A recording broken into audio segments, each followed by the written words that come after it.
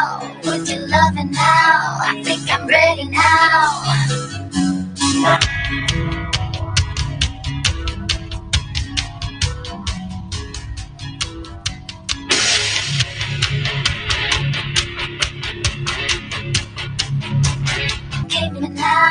Would you love it now? I think I'm ready now. I think I'm ready now. Intoxicating me now. Would you love it now? I think I'm ready now.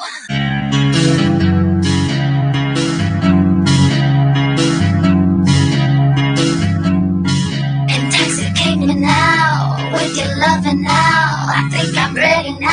I think I'm ready now. Intoxicating me now. Would you love it now? I think I'm ready now.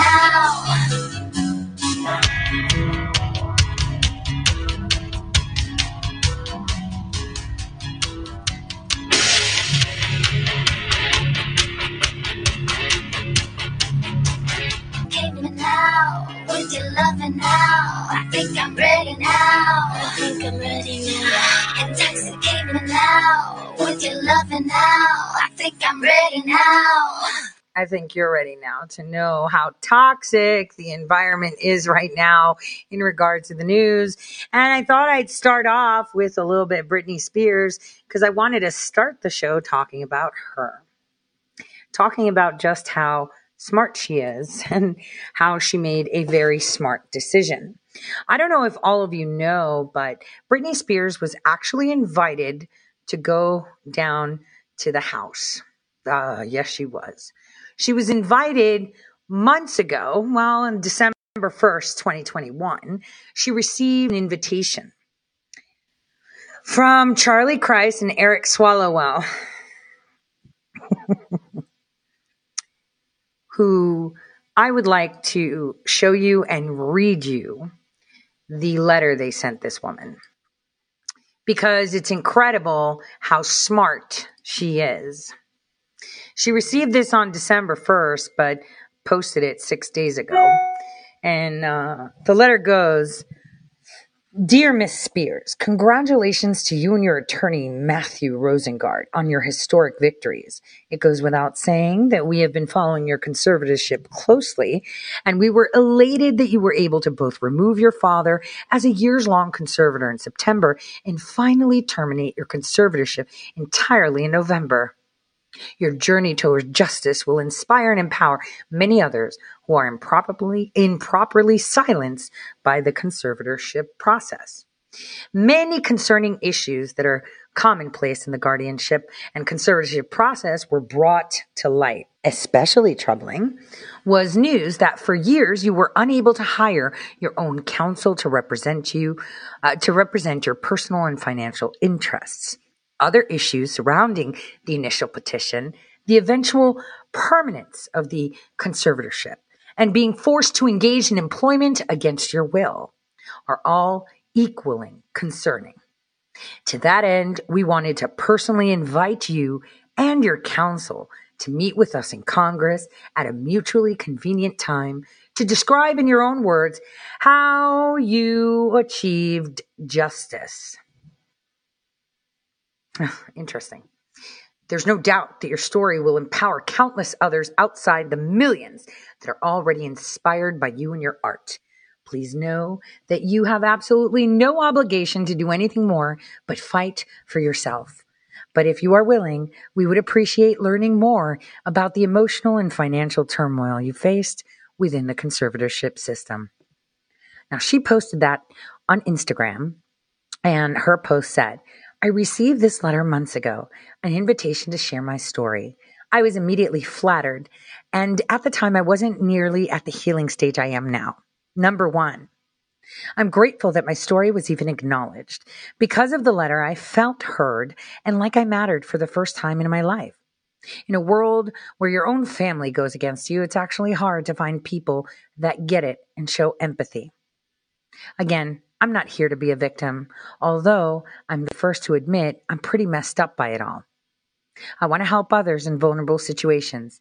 Take life by the balls and be brave. I wish I would have been. I was so scared, and nothing is worse than your own family doing what they did to me. I'm lucky to have a small circle of adorable friends who I can count on. In the meantime, thank you, Congress, for inviting me to the White House. So it wasn't to the White House, but okay. So that's pretty odd. Maybe there was a phone call that ensued. She actually did a video, and I'd like to play that.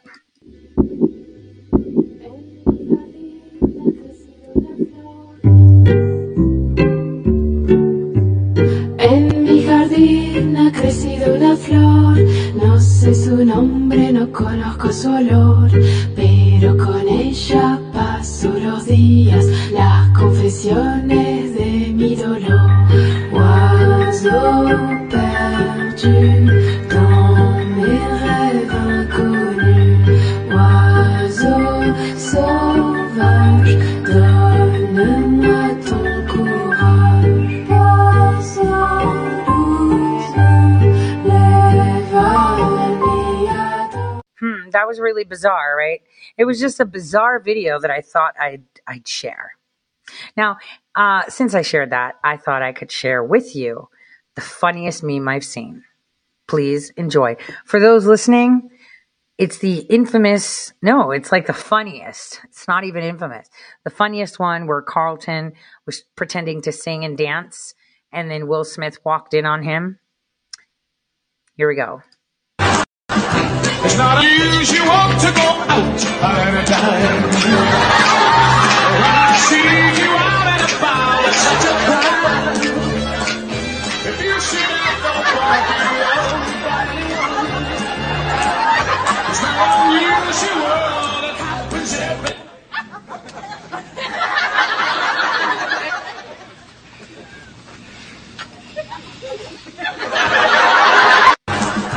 I can't. That was perfectly done. The faces and everything.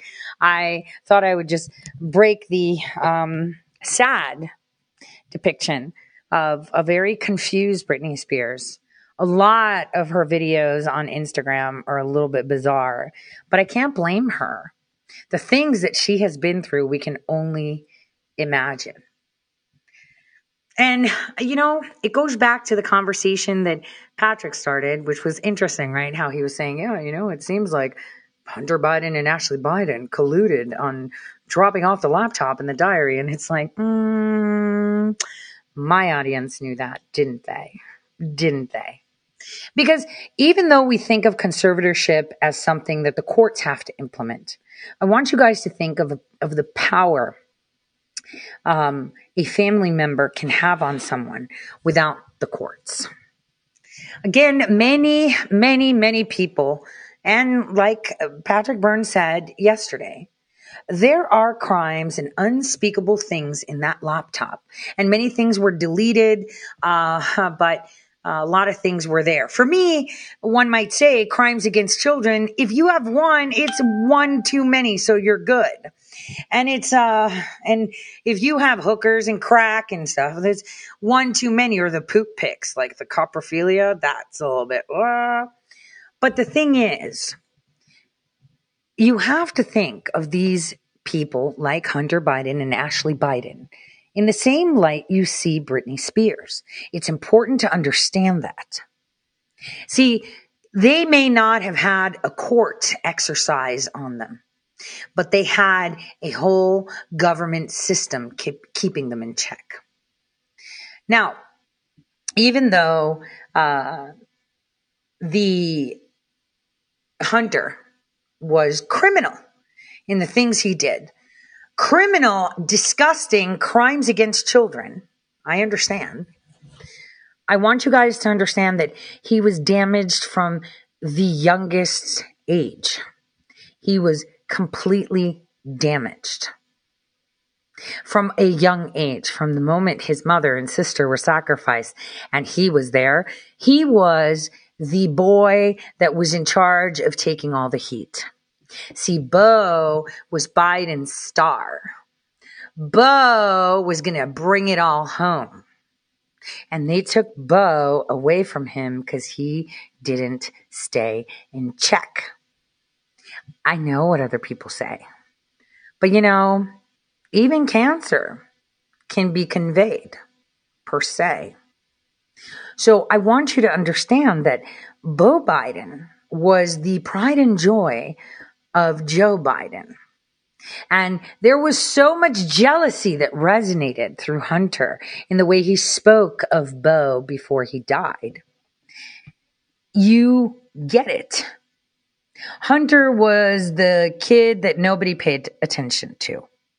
Hunter was the kid that his dad relied on and gave all of these tasks to because, we can't have Beau do that shit. Beau's going to be president. Look, he's attorney general. He's like in the military, and poor Hunter. And look, he's a criminal. He's done crimes and he will pay for them. But I want you to look past that too. I want you to look at it with eyes of one that does not throw stones. I know we can't fathom the crimes committed against children. I understand it. I understand it. There's no excuse. But I do want to let you in to see how this is the same thing as Britney Spears. He was captive. He had the responsibility of doing all the dirty work so Beau remains unscathed. He even tried to join the Navy just to get into Beau's slot, just in case Beau was gone. He was spoiled. Nobody cared for him. Remember, Ashley Biden was molested by her own father. Now, a lot of people don't even look at that as something. That poor girl was raised in a household. This hits a little bit way too close. But she then witnessed the grandkids going through the same. And Hunter witnessed the same. I mean, think about it. What kind of person starts shagging his dead brother's wife and hooks up with her and it's normal, right? I want you to think of that.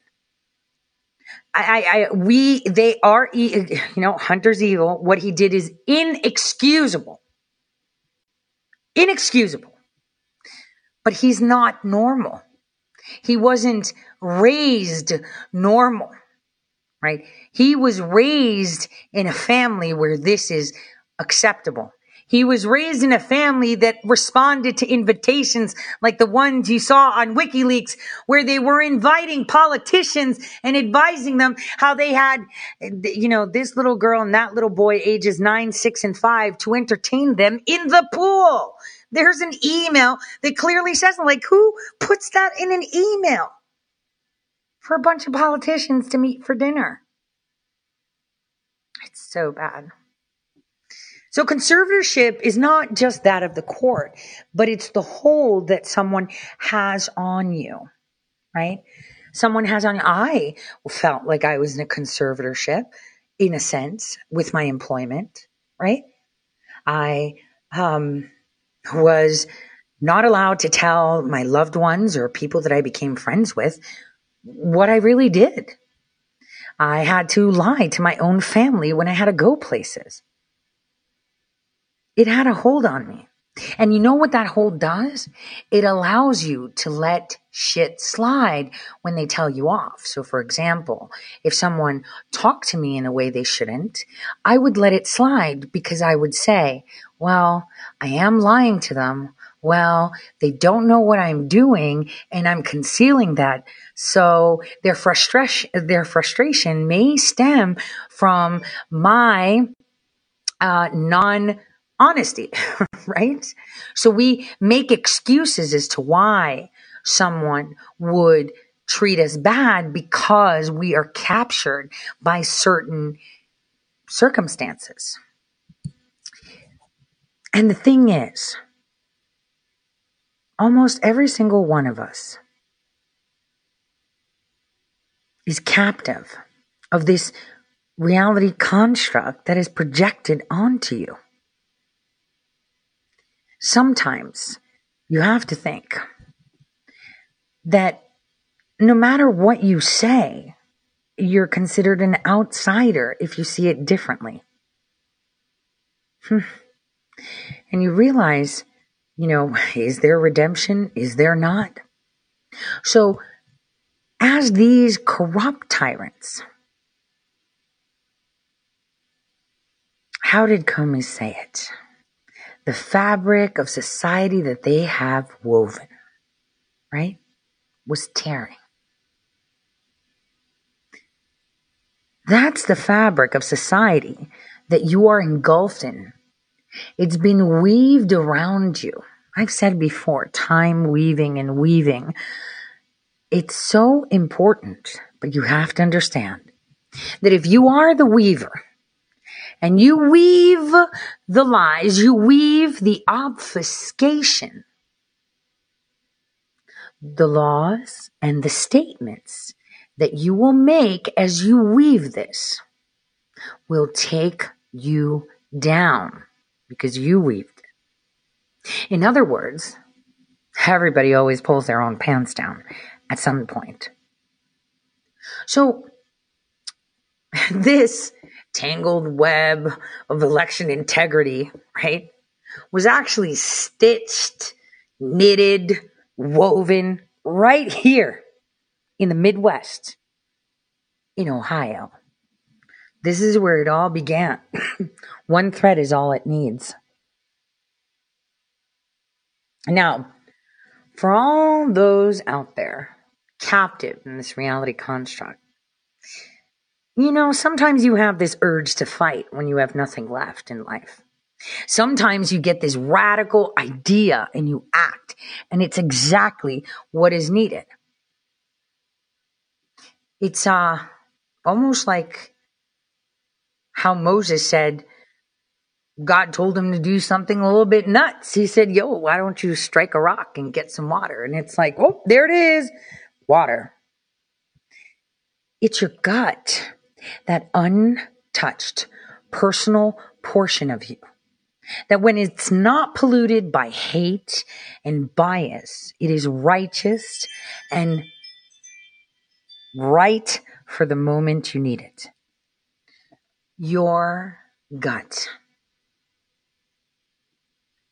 Pain isn't supposed to destroy you. Pain should be your place of reign. That is how it is. Because every single hardship, every single storm you go through, it is to refine you. So I thought, speaking of refinement and unusual things, I thought I would first start with this simple clip. I think it would be interesting so you can understand, let's go to Moses. Let's talk about Moses for a second. I want to go to Moses and the Exodus. And it's a story for those that aren't Christian and others that are. You know this story, right? And my fellow Jews, you know this story too. So let's see it unpacked. In an exiled country where they're terribly mistreated. It's a story we've heard over and over again, but hey, the trope had to start somewhere. This time around, we're in the 15th century BCE, and the Jewish people are slaves in Egypt. In a journey wrought with daring leadership and difficult turns, the story of the ancient Israelites' escape from slavery is one that turned the descendants of Abraham into a strong nation. It was not easy work, and it took the courage of many unsung heroes to ensure the freedom and success of the Jewish people. But after many highlights and lowlights, from Egypt to Sinai to the land of Canaan, the people of Israel finally journey back to their promised land to carry out their national purpose.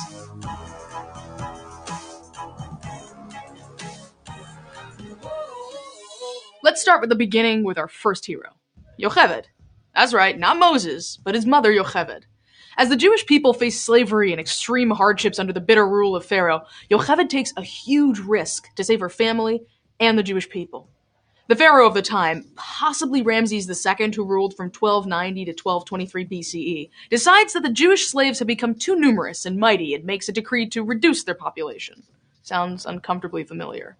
He orders that every Jewish newborn male be immediately killed and cast into the river. Yeah, bleak. Yocheved is a new mother and decides to hide her newborn son to prevent his murder. But after 3 months, she can no longer hide him quietly. She chooses to risk everything and send her infant down the river in a basket. This act of bravery changes the course of Jewish history and leads us to our next hero, whose name starts with M. No, still not Moses, but rather his sister Miriam. As baby Moses floats down the river in his mother's homemade ark, Miriam quietly watches over him. The baby is finally discovered by none other than Pharaoh's daughter, who takes pity on the child. She lifts him from the river and names him Moses. At once, Miriam takes initiative and reveals herself. She asks if Pharaoh's daughter would like a Hebrew nurse for a child, and when the princess agrees, Miriam brings forth her own mother, Yocheved. Through Miriam's clever stunt, Yocheved can now care for her own son, Moses. Moses grows older and is taken into care by Pharaoh's daughter. He lives in Pharaoh's palace, becoming the Prince of Egypt, played by Val Kilmer, 1998. Highly recommend. But even though Moses is raised as an Egyptian, he still identifies with his Jewish roots and takes pity on his brethren. When he sees an Egyptian strike a Hebrew slave, Moses recognizes his opportunity to act on behalf of the Jewish people and kills the Egyptian. Whether Moses had a sudden revelation about his Jewish identity or had always known he was different from his non-Jewish environment is unclear. What we do know is that his decision to defend a fellow Jew puts his own life in danger, and Moses is forced to flee from Egypt to the distant land of Midian. This one act of courage disrupts Moses' entire life in Egypt and changes the course of his future. When forced to confront the tension between his life as an Egyptian prince and his life as a Jew, Moses makes the choice to defend the latter. Moses sets up shop in Midian, where he marries a woman named Zipporah and has a son named Gershom. The Jewish people are still toiling under the back-breaking labor of Pharaoh, and God has bigger plans for Moses. While Moses is herding his sheep one day, God speaks to him through the flames of a burning bush. It is here that God reveals the larger plan for Moses to return to Egypt and start a revolution, free the Jewish people, and lead them to the promised land in Israel. But this incident may sound like every other story of prophecy in the Bible, but it is iconic in Jewish history for a reason. The moment at the burning bush is the start of Moses' blossoming career as the greatest prophet in history. Out of all the prophets, Moses will grow to be the most prominent figure in the Bible. Eventually, he becomes the only person to ever speak with God face to face, and the only one who could speak with God whenever he wanted. And in this moment at the burning bush, Moses begins his journey as the exemplar of Jewish leadership by protesting God's request. Classic Hollywood cliche, I know, the hero refuses his call to action. But Moses first protests, fearing that his speaking disability will hinder the process. God assures Moses that his brother Aaron will come along to do the talking, and Moses finally agrees. He heads back to Egypt with some miracles in his pocket, family on his side. Just like his mother and sister before him, Moses realizes it's up to him to ensure the freedom and the survival of the Jewish people. Moses returns to Egypt, ready to be the hometown hero. At this point, there's a new pharaoh in town, most likely Merneptah, who ruled after Ramses in 1223 BCE. God knows it'll take more than a small miracle to set the Hebrew slaves free, and through Moses, God inflicts 10 plagues onto the Egyptian population. But time and again, Pharaoh refuses to let the Jews go. The Jewish people belong to him, and no amount of divine intervention can sway him, even as a civilization suffers massive destruction. That is, until the 10th and final plague, death of the firstborn. Moses warns the Jewish people about the final plague. He tells every family to slaughter a lamb and put the blood on their doorpost as a symbol for God to pass over their homes, which, spoiler, is how the Jewish holiday of Passover got its name. God passes over every marked home so none of the Jewish firstborns are killed. Pharaoh is not so lucky. His son is among the thousands of Egyptians to die. Pharaoh can't take any more, and he finally agrees to let the Jewish people go. The children of Israel flee. But as soon as they leave, surprise! Pharaoh changes his mind again and chases after them. With Egyptian chariots on their heels, the Jewish people come to a dead end at the Sea of Reeds. It's a nail-biting scene. God tells Moses to place his staff over the sea, and suddenly, the waters part. The people cross the 10 miles, yes, 10 miles, it was no walk in the park or so, on foot, and as soon as they reach the shore, they turn around to see the walls of water falling down behind them, drowning Pharaoh's entire army in the sea. The Jewish people have officially made it. They are free from Egypt and destined to travel to the Holy Land. The daring escape story told every year on Passover stops short of the major trials and tribulations in the desert. Moses bravely leads the children of Israel out of slavery and is immediately rewarded with complaints. However, the Jewish people have many reasons to criticize. They had followed Moses into the desert with complete faith, and now they find themselves without any provisions. From bitter water to lack of food, there is no shortage of grievances. Moses speaks to God, who answers the people with miracles, sending water from rocks and bread from the sky. The journey through the desert is not an easy one, and it's here that we see the Jewish nation start to take form. For 3 months, the Jewish people travel under Moses' leadership and God's guiding hand. Finally, they reach Mount Sinai, where God fulfills the promise made to Abraham centuries earlier to create a great nation in the land of Israel.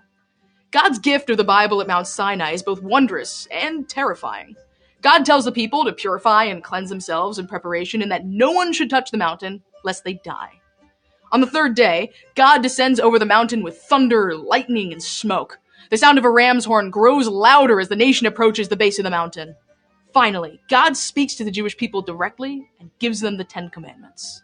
The children of Israel are eager to receive the commandments, accepting all terms and conditions before even reading the contract or consulting any appropriate legal advice, which is definitely not something any of us have ever tried. But they can't handle God's presence, which is too awesome and powerful for most humans to handle. So, instead, they send Moses up the mountain to receive the laws himself. When Moses returns back down the mountain, he finds the people worshipping a pagan god in the form of a golden calf. Much like my hair when I step outside on a hot and humid day, the Jewish people turn from pure holiness to complete embarrassment. Seeing that his people are clearly not ready, Moses throws down the 2 tablets in his hand, shattering the holy words of God into pieces. But once again, Moses defends the people. He sets back up the mountain to ask God for forgiveness and repeat the entire process over again. The people accept these new tablets, along with the full 613 commandments. All at once, they receive a prophecy of their mission: to serve God, to serve man, and to be a light unto the nations. Thus, the children of Israel finally become the chosen people. Establishing themselves as the first monotheistic religion, they accept the Bible as instruction for living a meaningful and ethical life. Moses later becomes known in Jewish custom as Moshe Rabbeinu, Moses our teacher, forever commemorated as the ultimate educator of Jewish values and traditions. We're finally at the apex of the story, right? The Jews have been freed, have received the Bible from God, and are officially a nation on its way to Israel. This is all true, with the addition of a slight detour in the desert for 40 years. Why? Why indeed. Well, with Moses now in his early 80s, he is preparing the people for the Holy Land they're about to conquer. He sends spies into Canaan to scope out the country and pump up the people for a land flowing with milk and honey. But the spies return with a negative report. They say the land is filled with enemies and giants and is too dangerous to conquer.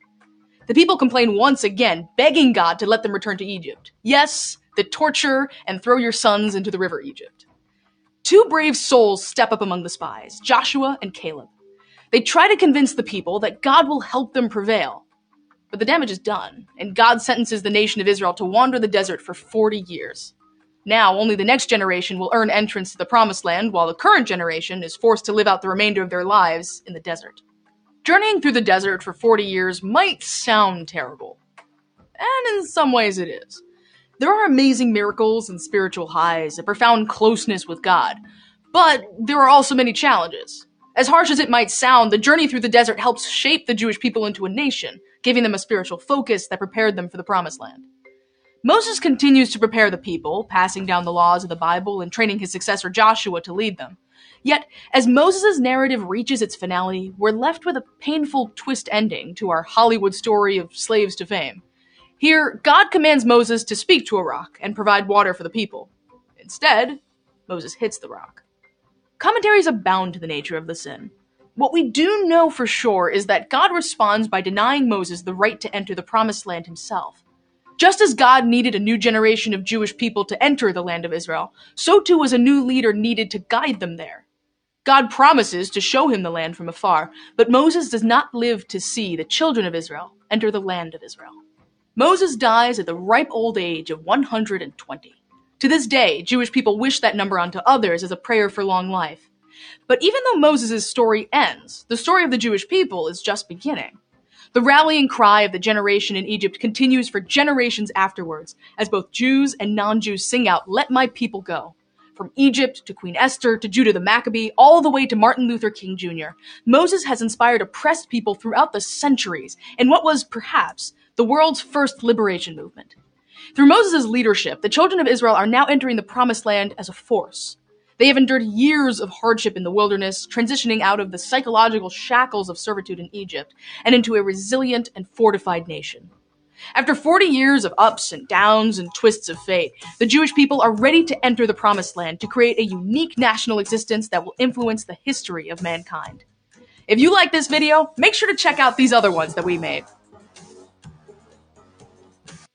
Let my people go. It talks about, oppression and servitude. We, the people of the United States, are pretty much in the same position. Only thing is, no one's whipping us. Instead, they're milking us dry. They have us consume their goods while they consume us. But see, the thing is, who's Moses? Okay, they tell you he went in a basket, he was raised as a prince, but who was he really? Because, a lot of people, I hear it all the time. I can't do that. I'm unable to do that. I can't do this. One person said, I was going to run for my city council, but when I was 19, I stole a few cars and, ran with the wrong crowd, got into drugs, but I cleaned myself up at about 30. And now I work as a painter. I have my own business. I just can't. People start calling me an ex-drug addict because it's heroin. So I'm always talking about getting clean. Huh? That means nothing. Own it. Your turmoil and your hardships throughout your life, your story is you. Your story is you. I had one woman from one of our state groups who wanted to run for her school board. So she put together to get signatures when other women said to her, "You were getting beaten by your husband. Everybody knew. Black eyes. Your kids were always scared of people. I mean, you stayed there while he beat you. Why would anyone vote for you to make decisions for their kids when you couldn't even make a decision for yourself?" You see, people are mean. People are nasty. And so this woman decided not to run because her children were in middle school and she didn't want that out there, and it's a small community. People who run for office think that they're righteous because they usually have the money to cover up their dirty deeds, or they have enough money to squash you. Enough money to squash you. Therefore, average people like you can't rise up. Hence, the ongoing slavery with unseen chains that you are bound to. Now, I found this video. Don't agree with everything, but this video talks about things that nobody talks about Moses and who he really was. Because a lot of people like to think that, everyone was righteous, when the one thing we do know is that the people that even spread Jesus' word were completely unrighteous. They were the ones that decided to walk away from their evil ways, walk away from all the things they did so they can redeem themselves in his name. And so when Moses made that decision, he was attempting to redeem himself too. It's like the story of the prodigal son. 2 sons, one took his all his inheritance, whatever fortune, ran off, pissed it away in hookers and wine. The other son got married, had his own flock, was, tending to his sheep, taking care of his father and his mother, everything. And then one day, the loser son, his brother, turns up. And the father says, "Quickly, slaughter the best lamb you have. We will have a feast. My son has returned home." So let's talk about Moses a little bit. More to Moses than the 10 Commandments, and a lot of it is incredibly strange. If all you know about God's #1 boy is Prince of Egypt or Charlton Heston in a wig, here are some lesser-known facts about Moses. One of the most famous stories of Moses deals with his birth and how he escaped execution at the hands of a murder-happy pharaoh who was trying to reduce the Jewish population in Egypt. Moses' mother put the infant in a basket floating down the Nile, where he was ironically rescued and subsequently raised by the pharaoh's daughter. According to the book of Exodus, Pharaoh's daughter named him Moses from the Hebrew word masha, meaning to draw out, because she drew him out of the water. Because I drew you from the water, you shall be called Moses. Moses. Moses. Now, if you're asking yourself why an Egyptian princess would give a mysterious river baby a Hebrew name, you're not alone. Most modern scholars suggest that Moses' name is probably of Egyptian origin, but Exodus includes a folk etymology to downplay the Egyptian background of the Hebrew hero. While no definitive origin for the name Moses has ever been determined, theories about the name include it coming from an Egyptian word meaning son of, while the Jewish philosopher Philo of Alexandria connected it to the Egyptian word for water. Other theories range from the princess giving him a Hebrew name because she saw the baby was circumcised to Moses' own mother actually recommending the name when she worked for the princess as a nurse. The canonical scriptures skip from Moses' infancy to his young adulthood, leaving a lot of gaps concerning his life at the pharaoh's palace to be filled in by popular imagination. The Jewish Encyclopedia records one of the best-known legends of the child Moses, which involves him snatching Pharaoh's crown. According to the legend, 3-year-old Moses is sitting at the dinner table when he grabs the Pharaoh's crown and puts it on his own head. The Pharaoh's soothsayer worries that this is a sign that the child is the prophesied future liberator of the Jews in Egypt. Fortunately for young Moses, one of Pharaoh's counselors is actually the angel Gabriel in disguise, looking out for God's favorite boy. The secret angel proposes a test and sets out a piece of gold as well as a live coal in front of Moses to see which one he grabs, with the understanding that a hero of destiny and greatness would surely grab the gold. To make sure that won't happen, Gabriel supernaturally guides the child's hand to the coal. Being a baby, Moses obviously puts the burning coal in his mouth. Pharaoh's mind is set at ease that a prophesied hero would never do anything that dumb, and Moses' life is saved. Your familiarity with the life of Moses may mostly consist of the trip down the river and the parting of the Red Sea. What you may not remember, however, is that the inciting incident of Moses' role as prophet and deliverer of the people of Israel was a murder. Well, maybe a manslaughter, but either way, he killed a dude.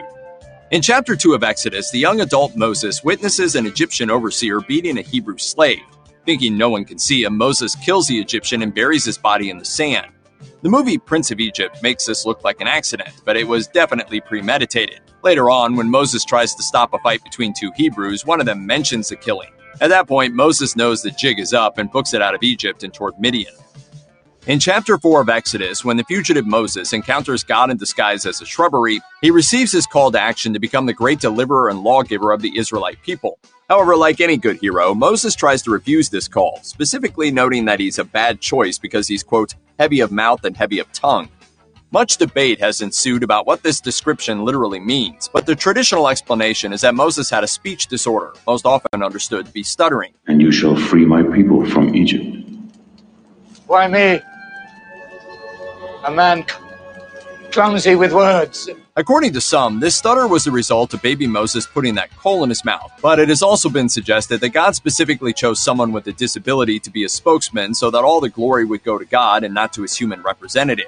Sigmund Freud, on the other hand, thought maybe the boy raised in Pharaoh's household couldn't speak Hebrew at all, while others theorized that he spoke with a heavy Egyptian accent or simply spoke slowly. The most popular explanation, however, is the stutter, with various other verses used to back this up. God helps Moses get over his hesitation by telling him his brother Aaron can do the actual talking part. One of the strangest and most confusing incidents in the Bible occurs in chapter 4 of Exodus, when Moses is on his way back from Midian to Egypt with his wife Zipporah and their son in tow. While Moses and his family stop at an inn, God tries to kill Moses. Probably. These 3 bewildering verses contain a bit of pronoun trouble. Someone definitely tries to kill someone, and God trying to kill off Moses makes the most contextual sense. Anyway, Zipporah stops God from killing her husband by cutting off their son's foreskin with a rock and throwing it at God's feet, and then tossing out an amazing one-liner. Truly, you are a bridegroom of blood. The traditional understanding is that God was angry at Moses for not circumcising his son according to God's covenant with Israel. In this regard, Zipporah's quick and dirty bris saved Moses' life, but her bloody bridegroom quip is still hard to parse. Still, hard to ask much more of your wife than that. Who makes you happy? You do. Moses is the most important prophet in Judaism, and overall one of the most important dudes in all of the Bible. However, most modern biblical scholars say that the Torah wasn't actually written by Moses, or by any single person for that matter. Instead, they say it's a composite of multiple documents that were edited together.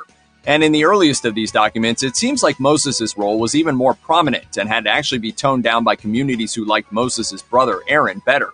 He's my brother.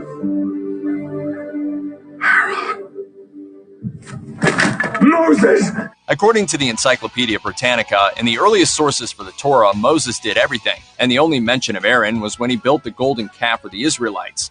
The reason for this seems to be that the earliest sources were written by Moses fans, while later documents were written by those partial to Aaron, who featured him much more as Moses' helper and spokesman, as well as softening his culpability in the golden calf incident. Aaron's main role in tradition is that of the first high priest, which attributes to 90% of Aaron's references in the Bible.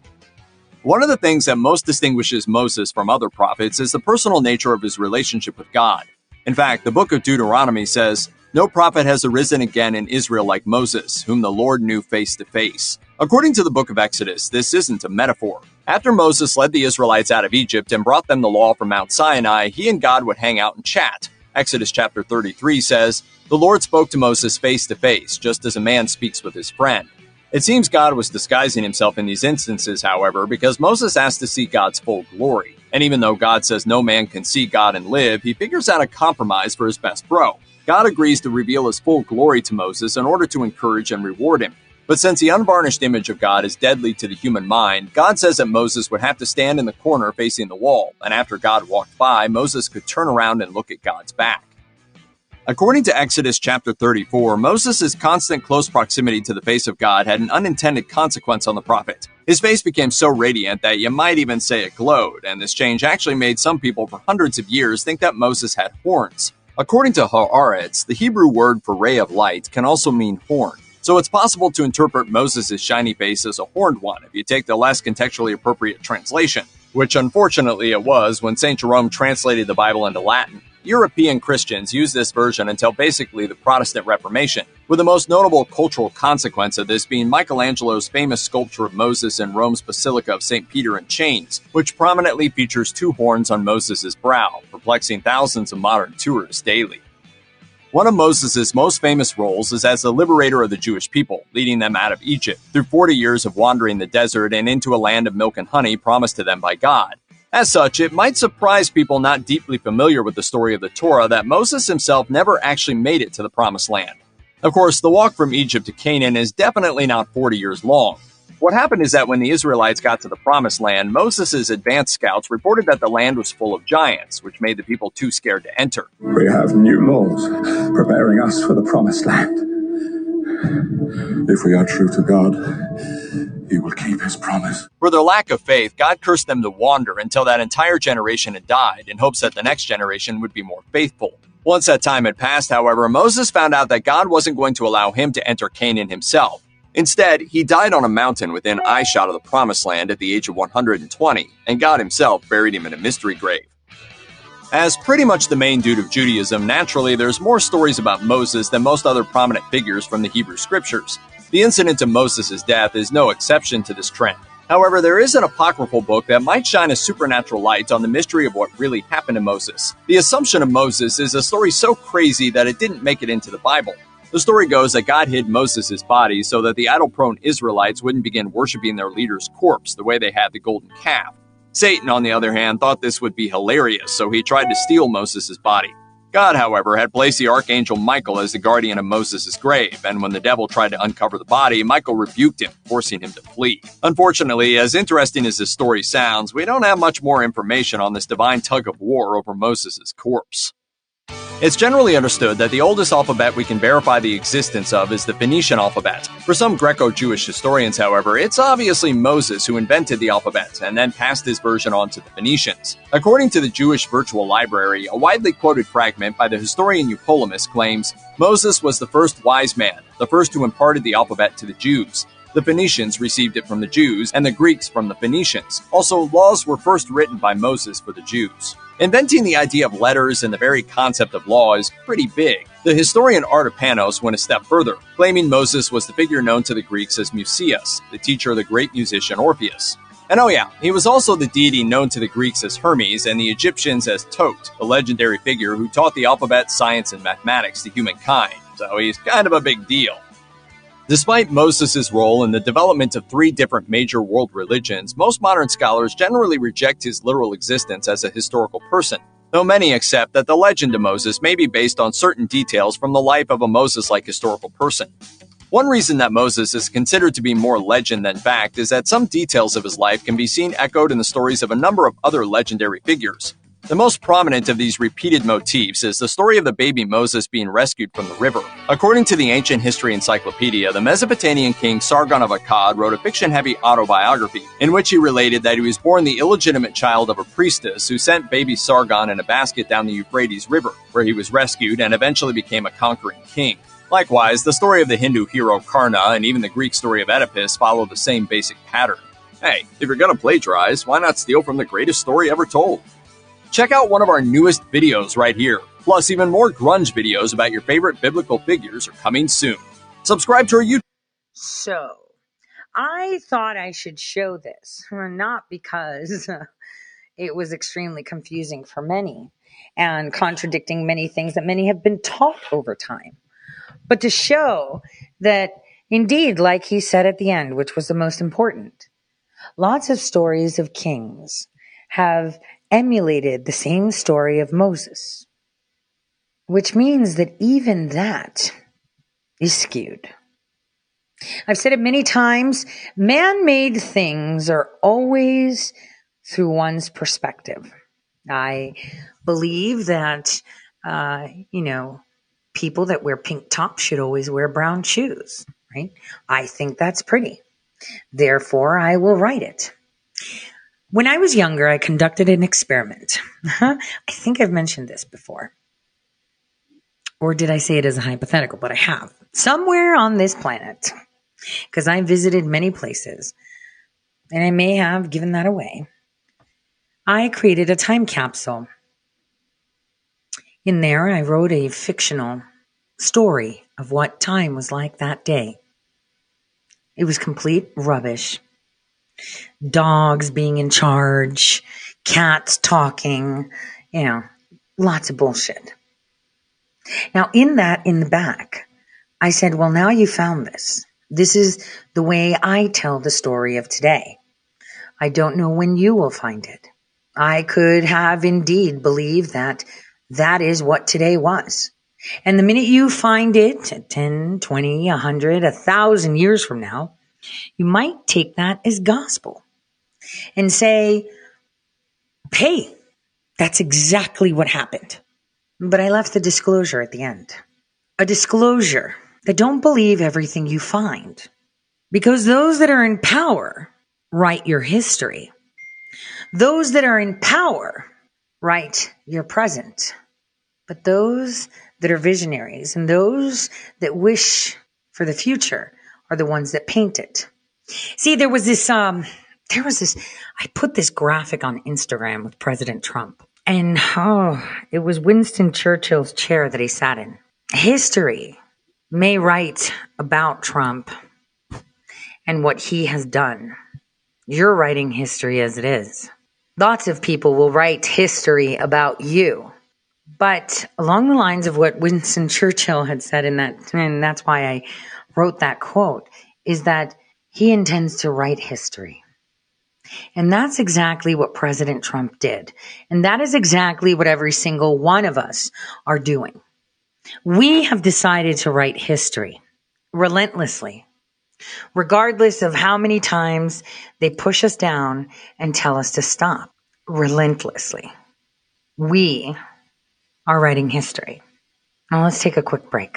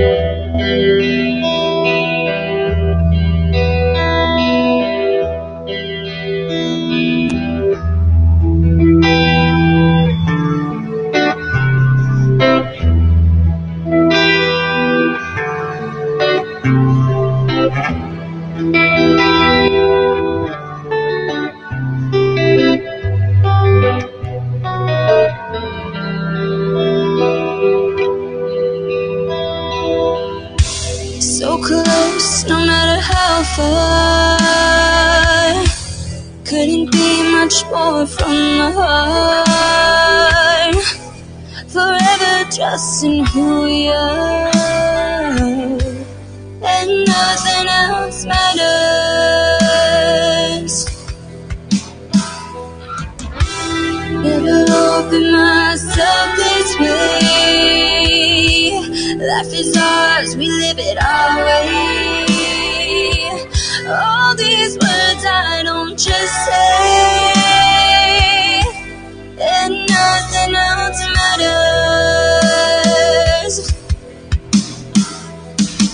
Trust I seek and I find in you. Every day for us something new. Open mind for a different view, and nothing else matters.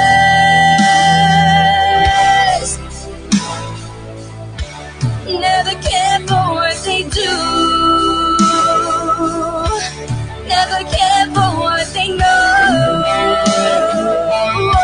But I know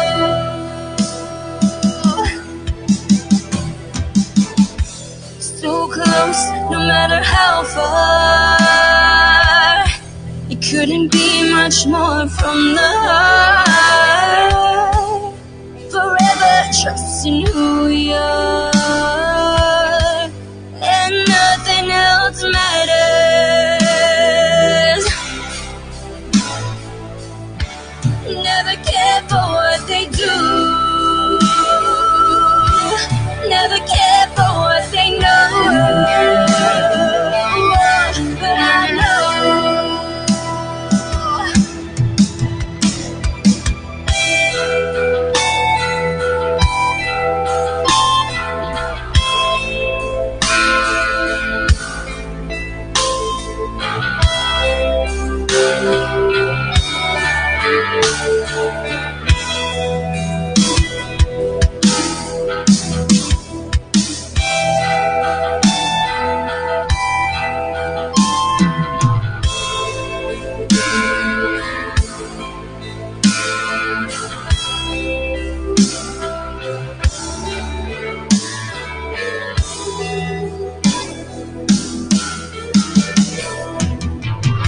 I never opened myself this way. Life is ours, we live it our way. All these words I don't just say, and nothing else matters. Trust I seek, then I find in you. Every day for us something new. Open mind for a different view, and nothing else matters.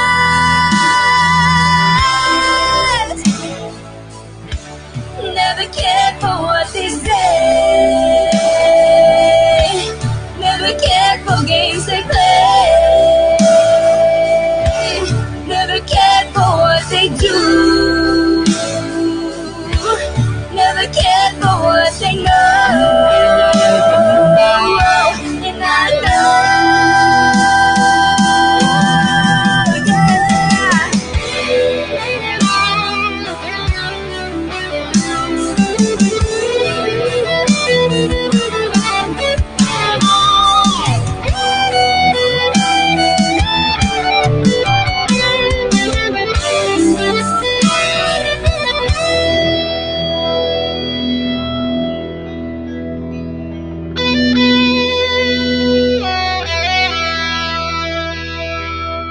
so close, no matter how far.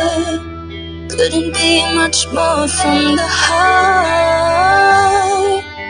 Forever trusting who we are. No, nothing else matters.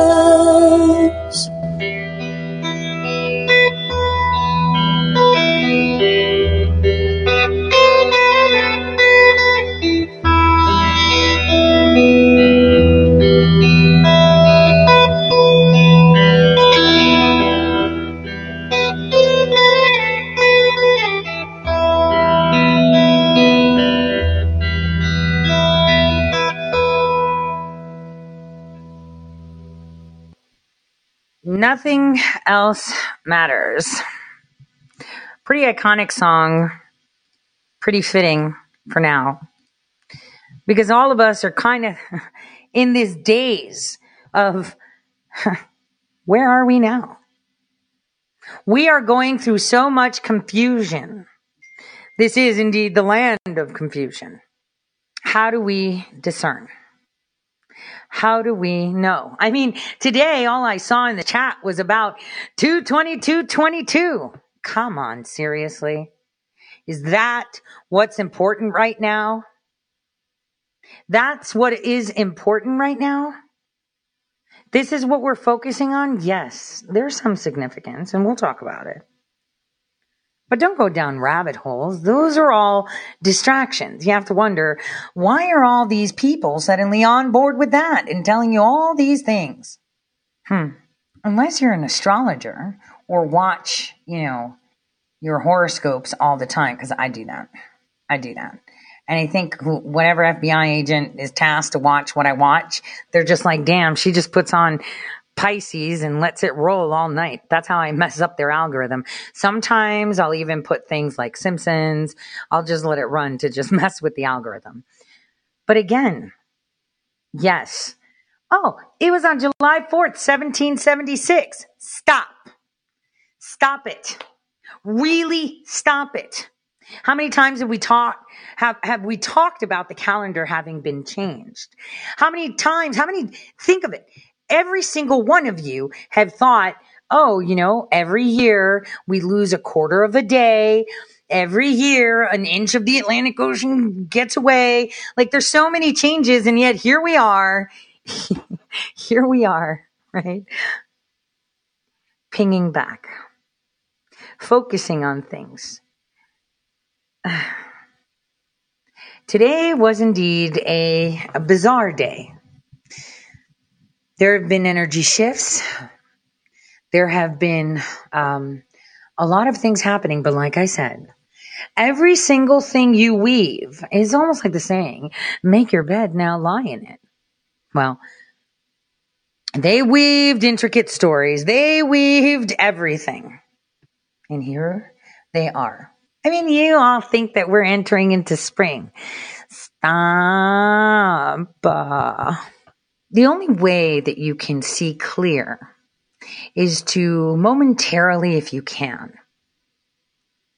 let go of all the pre-convictions you have, all the notions you assume, all the things that you assume are true and valid.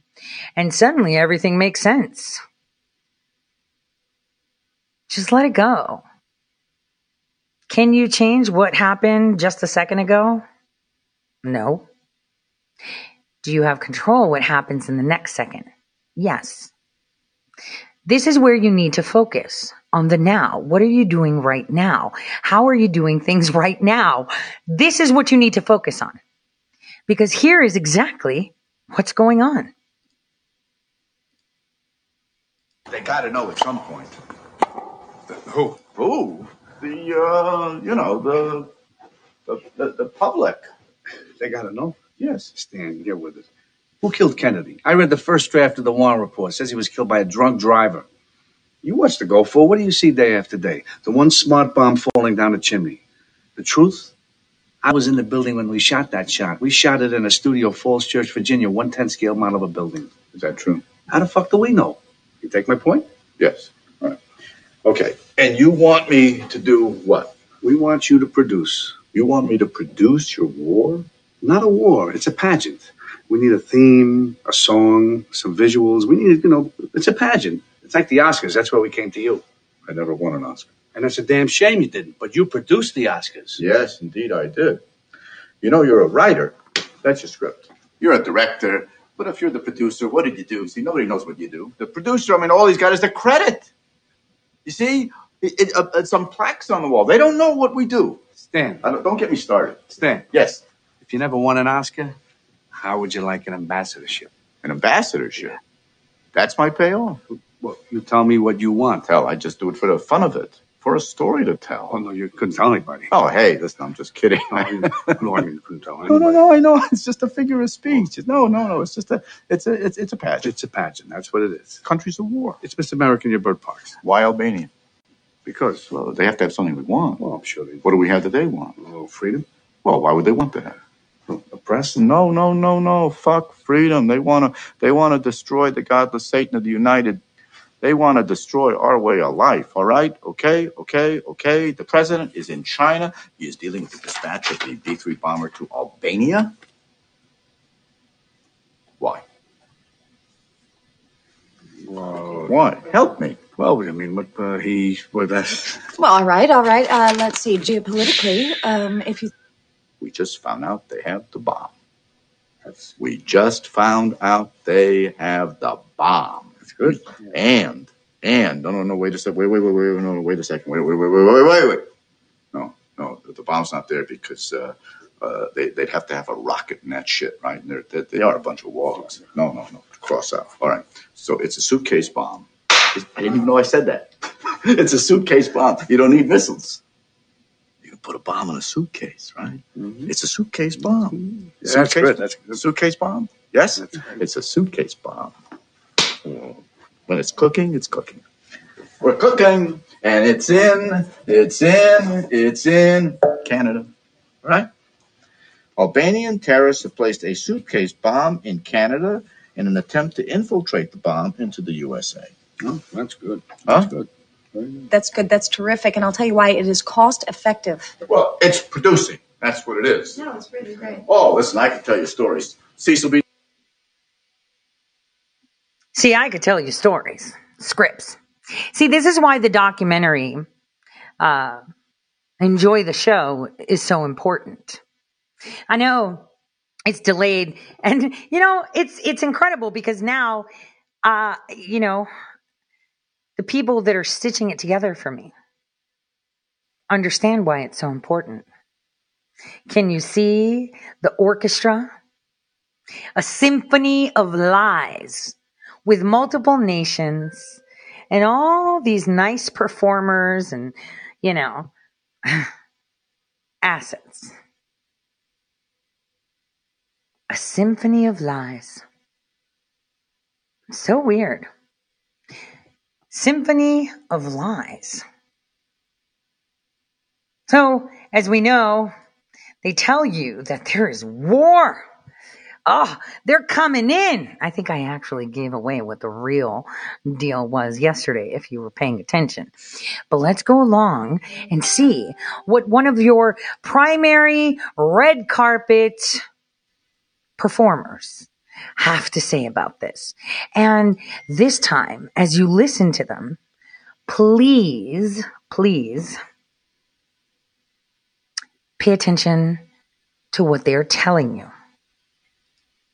It's very important you pay attention to every single thing they are telling you.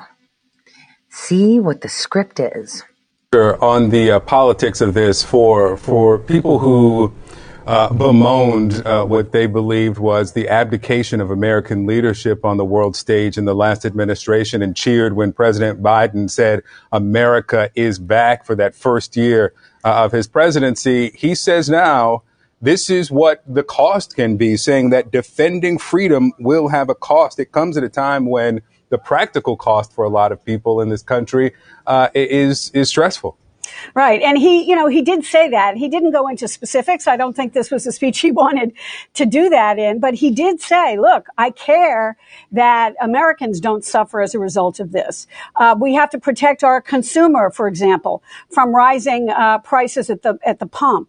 But what really struck me was the president's tone and the president's language here. This really was the language of war, I think. He called Putin's speech a twisted rewrite of history, saying there is no doubt, no question that Russia is the aggressor. And it's very clear that the point he was trying to make today is the one thing Vladimir Putin did not expect is that American allies would work in unison. And he also made it very clear that this is the first tranche, as he said, and you've all spoken about what that contains. There is more coming. I don't think he wanted to lift the veil on that completely. But I think the seriousness of the situation was something you could see in the president's face, and you can see in his language. When he spoke about there's no justification for this, Russia bears the full responsibility, and trying to get Americans to understand about the cost of defending freedom, which has always been a theme for Joe Biden. And now here it is. Didn't take questions, walked off the stage curtly, talking to the allies. And I think we're going to see this unfold in real time in the hours to come, as there are more sanctions if Putin doesn't change his mind, which nobody predicts, of course, that he will. Yeah, I was struck by the language, too. It was quintessential Biden, I thought, when he said, who in the Lord's name does Putin think gives him the authority to declare, this of his independent neighbors? I mean, that was, I thought, pretty Biden-esque. Yeah. Clarissa, how do you... So I'm going to take you back in time quickly before we continue. Do you guys remember the whole walkthrough I did of Crimea and how BuzzFeed desperately tried to show that they were taken over? And Putin rode in on Harley motorcycles, and all of them were like, yeah, man, we don't need, the European Union and NATO. Fuck that. You remember that? You remember that? You do, right? Because you're watching the same damn play. See, when you have weak leaders that are trying to negotiate with strong leaders, they lose territory. Now, I'm all for a very strong nation, but I am also for freedom. And in 2014, they negotiated, we take Ukraine hold and you'll take Crimea. So we don't have a war because we will go nuclear. You remember that? Well, now it's 2022. Same losers in office. Obama. Now it's Biden. Shut up. It's Obama in the basement. Same deal, but this time, too much of a loser to even win. Too much hanging over the head. Russia will write off all of Ukraine's debt. They will stick their middle finger up to Germany and say, well then, we'll take Turkey too and you'll have no gas now. How's that for the old guard? How's that for the crowns? How's that for the new world order? How's that for all those sexy elites? China had a very big problem with Germany. Germany almost infiltrated. They amplified the CCP. See, a lot of people don't talk about the German influence to the CCP, but I will. And so we see that suddenly, with Ukraine liberated and owning back their natural gas pockets that are the most massive ones on the European continent, and Putin having control of Nord Stream 2, killing the project in the Mediterranean, having a foothold on Turkey, looks like that old guard, that queen, the Roman center, is about to go crumble, crumble, crumble. You think the President Biden's words will be received now in Kyiv and beyond? Well, I think in Kyiv there will be a sense of appreciation. These are robust sanctions and robust rhetoric, and that's what they want to hear. So there will be a degree of gratitude. But I think there is a real sense at the moment that no matter what sanctions were announced, that is not going to necessarily deter President Putin from his current course of action. And so I guess the question becomes for people here, is there still an opportunity to de-escalate? Is there an off-ramp for President Putin? What would that look like before behind closed doors, people had talked about, well, maybe Ukraine would be forced to implement the Minsk agreements, which were traditionally seen as being in favor of Russia. Well, now Minsk is completely off the table.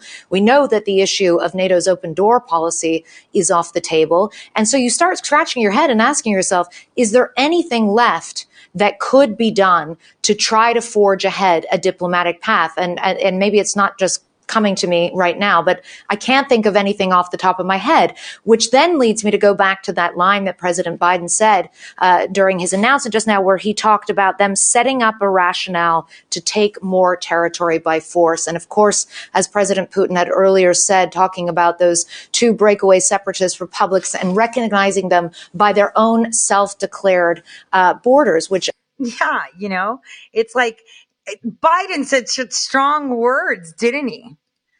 Really? Who in the Lord's name? Putin doesn't need a ramp, an off-ramp. He makes his own ramps. See, this is what happens when you have a president that can't tie a shoe. This is what happens when you lose control and you're corrupt. This is what happens when people plan. Good people plan. And they collect and they collect and they collect. And then suddenly they cash in. See, that's what happens. Because right now what you're watching is really something like this scene. Let's see. Where is it? This is the scene you're seeing now. Oh, so desperate and so bad. They can't even act. It's so bad. It is so bad. Here we go. Let's keep working, people. Are we getting there? Okay, good. Put the village behind her.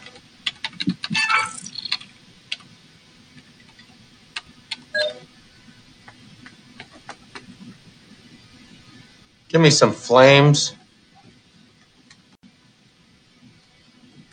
How about some screaming? Screaming's good. Some sound of screaming. Well, you know, might be good is ooh-ah sounds. What the hell is ooh-ah? You know, ooh-ah, Anne Frank. Oh, okay. That's good, yeah. Find us the Anne Frank sirens. Ooh, that's chilling. Good. That gives me goosebumps. Find us the ooh-ahs. Hello? Uh-huh. Uh-huh. Yeah, we're going to be back in Washington when? We'll be back tonight. Tonight. It seems that Senator Neal has discovered something. Well, it makes no difference about Senator Neal. I don't care what Senator Neal's got. We got a war. Look at that girl.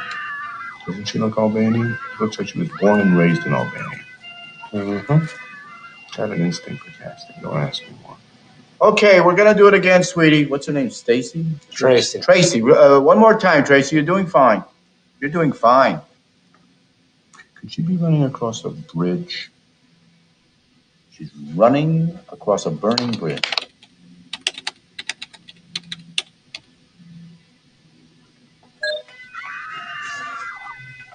That's good. That's beautiful. Of course, we'll need some water. Oh, is it a stream? No, I think... a pond? No, I think it's a calico kitten. She's running across with the kitten. Can we have a calico kitten? Please? Floyd, punch in a calico kitten. I have 19 screens here. I can't see one calico kitten. The thinking is, as of this moment, a small calico kitten, sir. Calico kitten. Okay.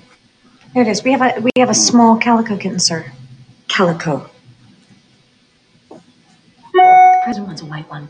He wants the white one. The white? Let me talk. He's mobilizing the 6th Fleet. Connie, can I please talk to him? He's mobilizing the 6th Fleet.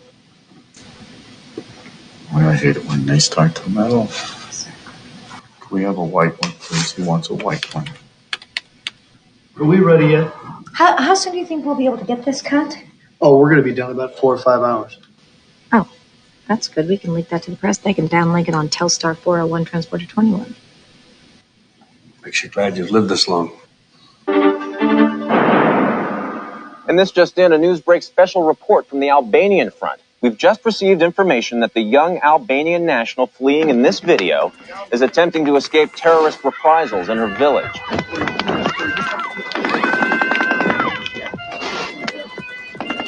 America has seldom witnessed a more poignant picture of the human race than that which Armed Conflict. Fantastic. Great. That was good. They used the same process with the last Schwarzenegger movie. Fantastic. Isn't that amazing how they do that? And you know what, Conrad? This is only the beginning. Where do we get the song? Then you have the song, the image, the merchandising tie-ins. You know, this is only the beginning. We were right. You're the man. Oh, you're the man. To the beginning. Beginning. Great beginning. Oh, got your car. So you just saw a war production. How interesting is that, isn't it? Now, someone remembered that I had mentioned that Robert De Niro was part of the information warfare base that I was at. He actually went there, served, and once he finished his training, he was pulled out for non-uniform duty. Now, some people rumored that he was kicked out for smoking weed. That's the going rumor, huh?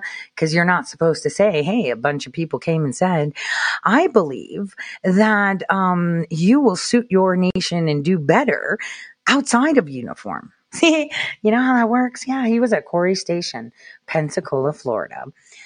I'm just saying. It's just so important. And you know what's funny is that he played in that film. He knows exactly how true it is. And it's almost like, God, people are so dumb, right? So dumb. So I just thought I would show you that while I show you live from Ukraine what's really going on. Would you like to see that? Because here's a dude in Ukraine telling you of what he thinks is going on. Let's go. That in the next few years, there'll be so many ethnic mainland Chinese people that they will vote for Hong Kong to go back to mainland China. Mainland China will give them probably money or bribe them with things to make them legally vote for it. That is basically what happens in these areas such as Crimea or Transnistria. So if you want answers for what's happening today, you always have to look back in history. This is from 6 hours ago in Ukraine. So this is Ukraine. This is the street. There's some hot wine over there.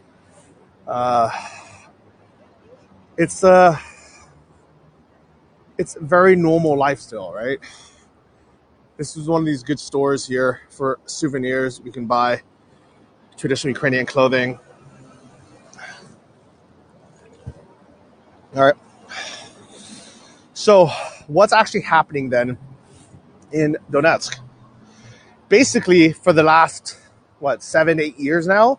So 2014, there was a big conflict with Russia. Russia took Crimea. That sucked for Ukraine. Ukrainians are very upset about that. And it was very unfair. But they did it in a semi-legal way where it wasn't technically a war. It was an annexation of Crimea to save the ethnic-speaking Russians in Crimea from Ukraine, supposedly. Now they're basically doing the exact same game plan, right? Like, I don't know if you guys watch NFL or football, but they're basically pulling the exact same game plan with Donetsk. They're like, okay, now, the people in Donetsk, do you guys want our protection?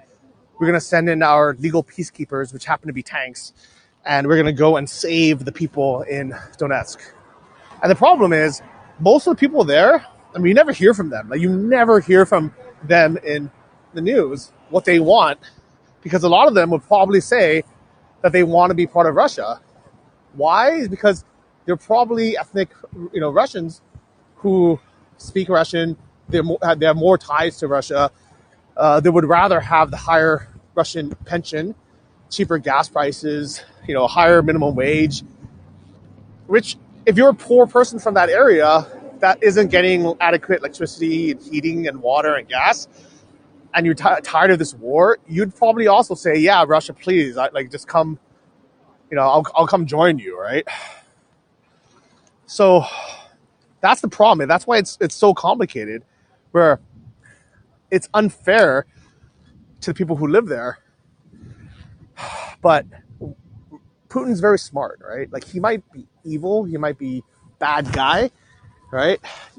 but he is a smart, calculated guy, and you can't underestimate him.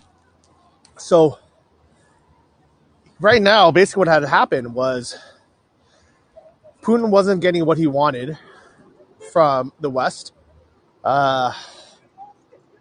There's been no talks about, about Ukraine never joining NATO, right? Because we got to rewind to the last video, what Putin actually wants. Ideally, he would love to expand Russia and kind of get some of the glory back of the former USSR. He knows that he's not getting that.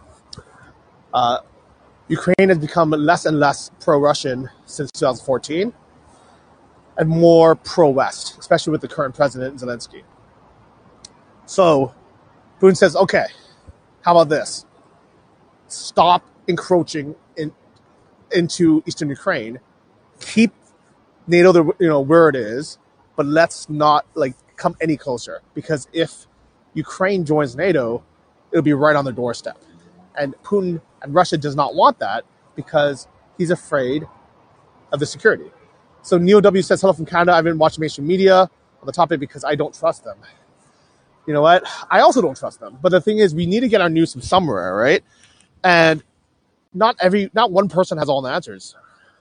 So this is what I would recommend, and this is what I personally do, is first try to get it from the horse's mouth, right?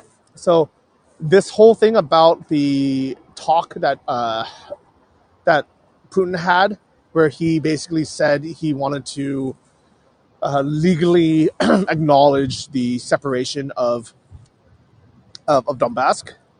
How many people just saw a clip on mainstream news, where it's probably translated in English, maybe didn't even show him talking, or maybe just showed that little clip, and how many of you actually watched his talk? Because in his talk, which is like an hour and a half, there's a lot of facts in there that you need to listen to understand. All right. Skunk Works asked about Ukrainian food, borscht and vareniki. I do love it. I wish I could have some right now, actually. Maybe I'll get some after this. BNM says, I really enjoy your videos, and thank you for being out and eyes and ears on the ground. The lib media in the U.S. is too busy trying to make Brandon look like the strong leader while hoping he starts World War III. That is what is scary. Remember this, guys. Both sides want something. The U.S. wants an enemy of Russia. They want to make Joe Biden look like he's a hero for saving the war. But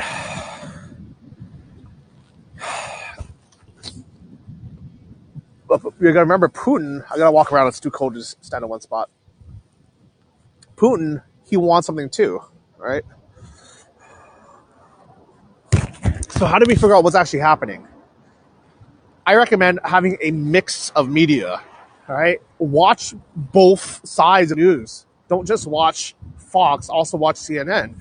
Don't just watch, RT, watch BBC, watch DW, watch a couple of them, and then most importantly, watch the actual talks that are from the actual leaders itself, who, if they're saying Putin, said this crazy thing, watch the talk and see what the context is. Don't just watch the clip from one little side, right? So here's the thing is, as much as I hate watching news, because so many people kept asking me about this, I was like, all right, I guess I gotta be at least informed. So I watched the talk, I watched all my hated news channels, I read the articles, I talked to people here, I talked to my embassy friends, I talked to people on the ground, what's going on. And this is the best information I can give you of what's actually happening, how people are feeling here. People are worried, man. It sucks. People are smiling, they're out, right? So it looks like people are having fun. But this is the thing, Ukrainians are strong people. This is what I love about Ukrainians so much, is they've been dealing with conflict for basically their whole lives. And they understand that life isn't easy, but they persevere, they work hard, they get through it. They know that there's always going to be hardships. And this makes people very, very strong, you know? So right now, even though it seems like half the people I know have left, I mean, this city officially has 3 million people, but I think actually has closer to 5 million people unofficially, because not everyone's actually registered to live here. It's not like students or tourists or expats. You know, I'm officially registered now, but I wasn't the first, two years that I was coming here. So there's still a ton of people. It doesn't feel any real difference, you know, here today than it does normally. But this is Kiev, guys. We're very far from Donetsk and Luhansk, right? So why does Putin want to, I don't know, what was his words, to recognize the autonomous region of Donetsk and Luhansk? Basically, he's very smart choosing his words, because if he said we're going to take it and make it part of Russia, then the West would have to respond, because then it would be war. But by him saying we're just going to come do some peacekeeping because these guys want to be autonomous, they want to be, you know, not part of Ukraine anymore, they want to be their own region, they have to respond. 83 VZ, wow. Thank you so much, buddy. Johnny, are the Ukrainian people aware of how the U.S. is pushing so hard for war? Yes. President Zelensky, the Ukrainian president, keeps saying on the news, please stop pumping it up. Because first he was saying it was premature. It didn't need to be that early. And they were just blowing everything up way more than needed. And here's the problem with that, is it causes a panic and it destroys their economy. The Ukrainians, the economy has really struggled these past couple months. Actually, the last 8 years since the war, but really hard in the last couple months because of the uncertainty.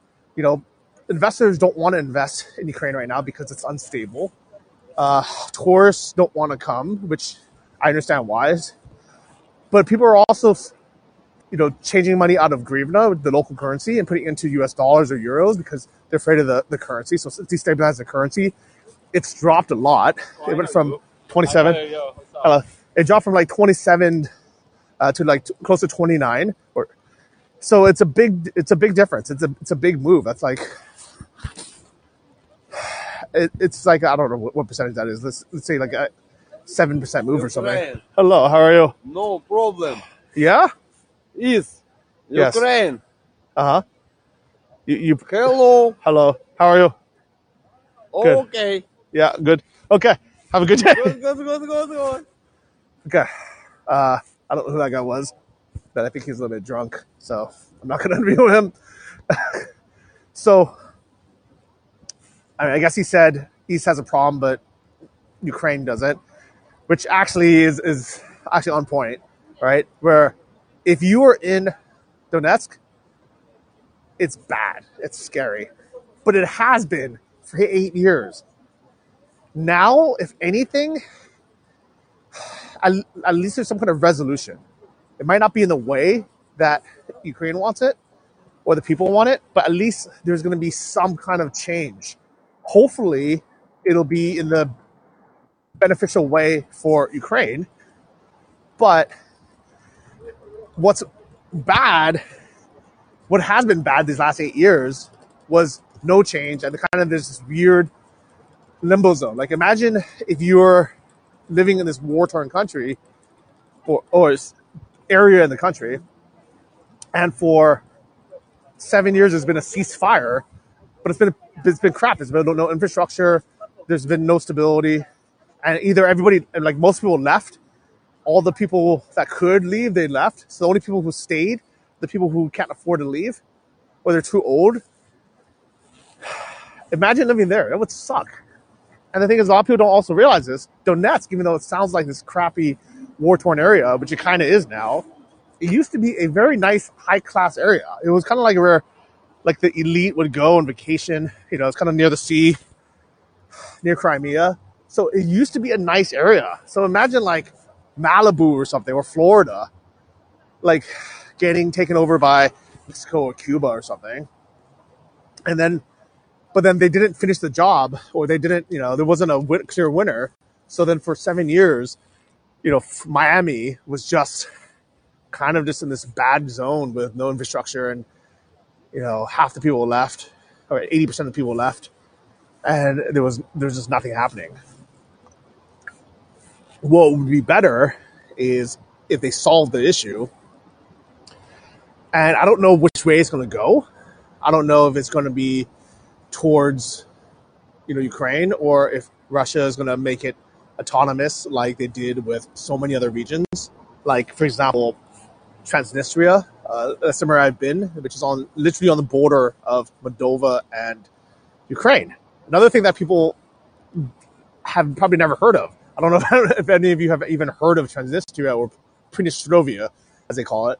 But it's basically a region, or almost like a city, with like 500,000 people. So it's not a small place, that is on the border between Ukraine and Moldova. So what you're seeing is the same play from 2014. And world leaders are responding to what Putin is saying. He's pretty much saying, I acknowledge all the territories that want to break away from Ukraine. How do you destroy an elephant? One bite at a time. Here's what they have to say.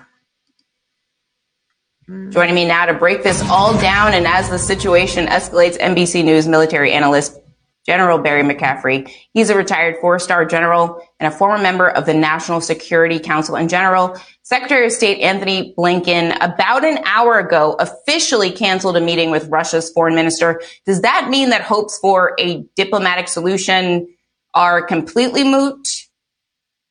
Probably not. I mean, very impressive day, it seemed to me, by both President Biden and Secretary Blinken.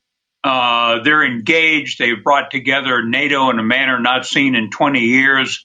They clearly are making gestures of solidarity with the Eastern European NATO countries, very small U.S. military deployments. And they did articulate some serious sanctions. Certainly none of this is going to make any difference in the short run. It's very difficult to anticipate any possibility of reversing this military intervention in Ukraine.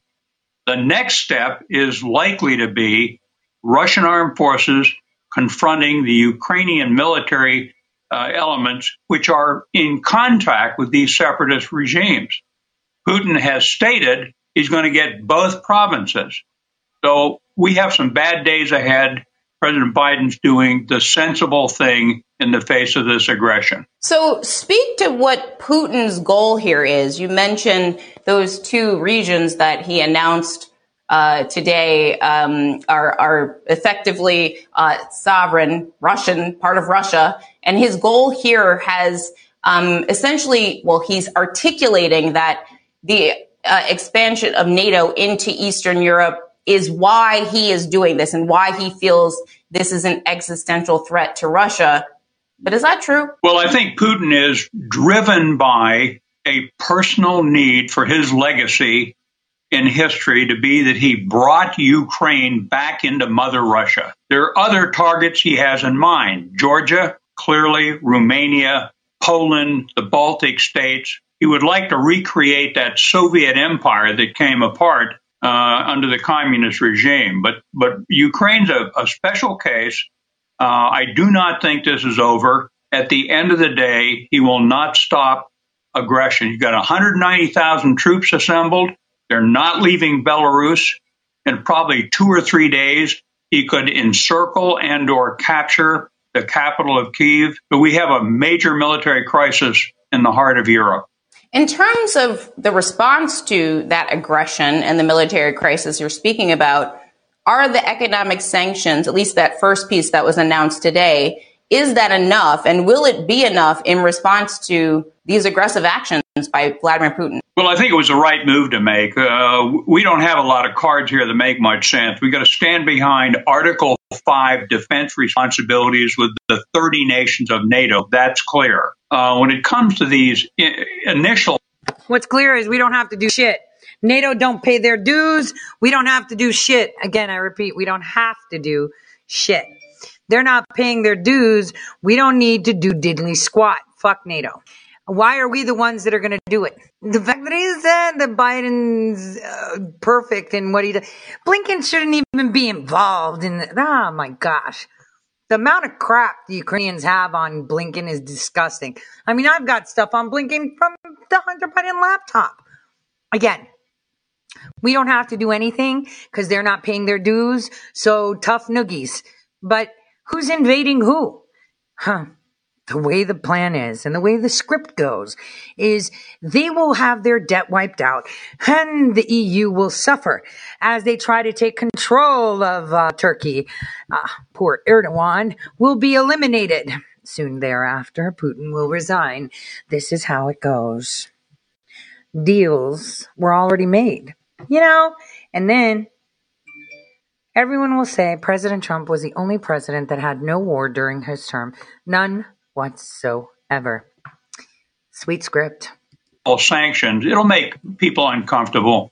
But in the long run, the only thing that Russia has that anyone cares about is nuclear weapons and oil and natural gas. So if we want to confront Russia, we got to turn off in some way the income they get from $100 a barrel oil. That means ramp up production of U.S. energy and Saudi Arabian. So that's the next step for the U.S. to consider. You mentioned Russia and how they have a certain amount of natural gas and oil. They're not central to the global economy, but as you said, important in terms of energy. How is that going to be felt by the average American here at home? I'm sure they're turning on the news this evening and saying, war, Russia, what? Why should I care about this? How could it impact everyday life here? Well, of course, Russia does have enormous reserves of oil and natural gas. They're the number 3 global provider. The price of oil is globally fungible. It's $100 a barrel in Japan, Eastern Europe, and the United States at a given time. It's all the same international trading market. So, I think that if we try and cut off Russia from the global economy, there's nothing they make that we care about. Let's stop right there. I mean, his statements are pretty bold for a 4-star. Are you kidding? So first of all, he said that Biden needs to ramp up energy production, and so does Saudi Arabia. Saudi Arabia has less than 32 years left on the clock. At the rate they were going, if they ramp it up, you got to slice that in half, and they only got 15 years of oil. Stop it. Stop. But for Biden to ramp up oil production, that means he has to go back on all the shit he did in his first month, meaning he's got to take away all the toys from China. How's that going to work out? Then he's got to open up the Keystone Pipeline. His own will eat him alive. You see how you put people in a box? One by one, if you take a 40,000-foot view, you see the box. And I would totally urge people to look at my first publications, how I explain the intricacies of the region that is the target region. Because let's say Ukraine is liberated piece by piece. The EU is now at the mercy of Russia. And Erdogan does not want to cross Russia because the EU has to jump in and help. But I did tell you that Turkey is the second largest power of NATO, second to the United States. But what also have I told you? Oh, so interesting. In 2018 and 2019, President Trump sent a shit ton of weapons, helicopters, and technology to Greece and created a brand new base and migrated a lot of them from Frankfurt. Pompeo's visit to Greece was the only one not aired. So weird. And the Greeks, they can't stand the Turks. And guess what? They're part of NATO. There's no freaking way on the planet that they will support them. See, it all comes back to eons old wars. So as the EU starts to put pressure on Turkey, Erdogan will disappear. Turkey will collapse. Russia will come down and disperse the lands back to the originators. Armenia will get their land. Greece will get their land. And oh boy, suddenly the European Union has zero control over the pipelines from Iran. See, everything starts to fit together. Now, it's not as easy or simple or as pedestrian as I'm explaining it. I'm trying to give you the gist of the idea so that you can understand. The scripts have already been written. The deals have already been made. Can you see it now? Can you see who is really at the disadvantage? In Western Europe. But it will have an impact on energy prices. There are some other aspects like titanium that may affect us, but there'll be a disruption that will clearly negatively affect our economy also. And that's a cost that President Biden has to take into account. In terms of those negative consequences, many of the sanctions have targeted, rich oligarchs in Russia who have assets all over the world. In terms of the regular, ordinary Russian, how do those sanctions that are targeting those oligarchs end up trickling down and impacting somebody living their life in Russia and having to deal with the impact on the economy within Russia? How is it going to impact? See, this is where they're pandering to, it sounds like they're desperate for support. See how that works? All right, we got... Let's just focus on one more thing before we switch gears. Let's look at Psaki. Let's look at what Psaki has to say today and look at her concerns. Standing federal payments necessary to complete their terms. With that, Zeke, why don't you kick us off, and we will get around to as many people as possible, and I realize it's already late. Go ahead. Thanks, Jen. How do you walk us through the events of the last 24 hours? Last night, a senior administration official on a background call with reporters briefed them on the administration's response and said that Russia's occupied these regions since 2014, and that Russian troops moving into the Donbass would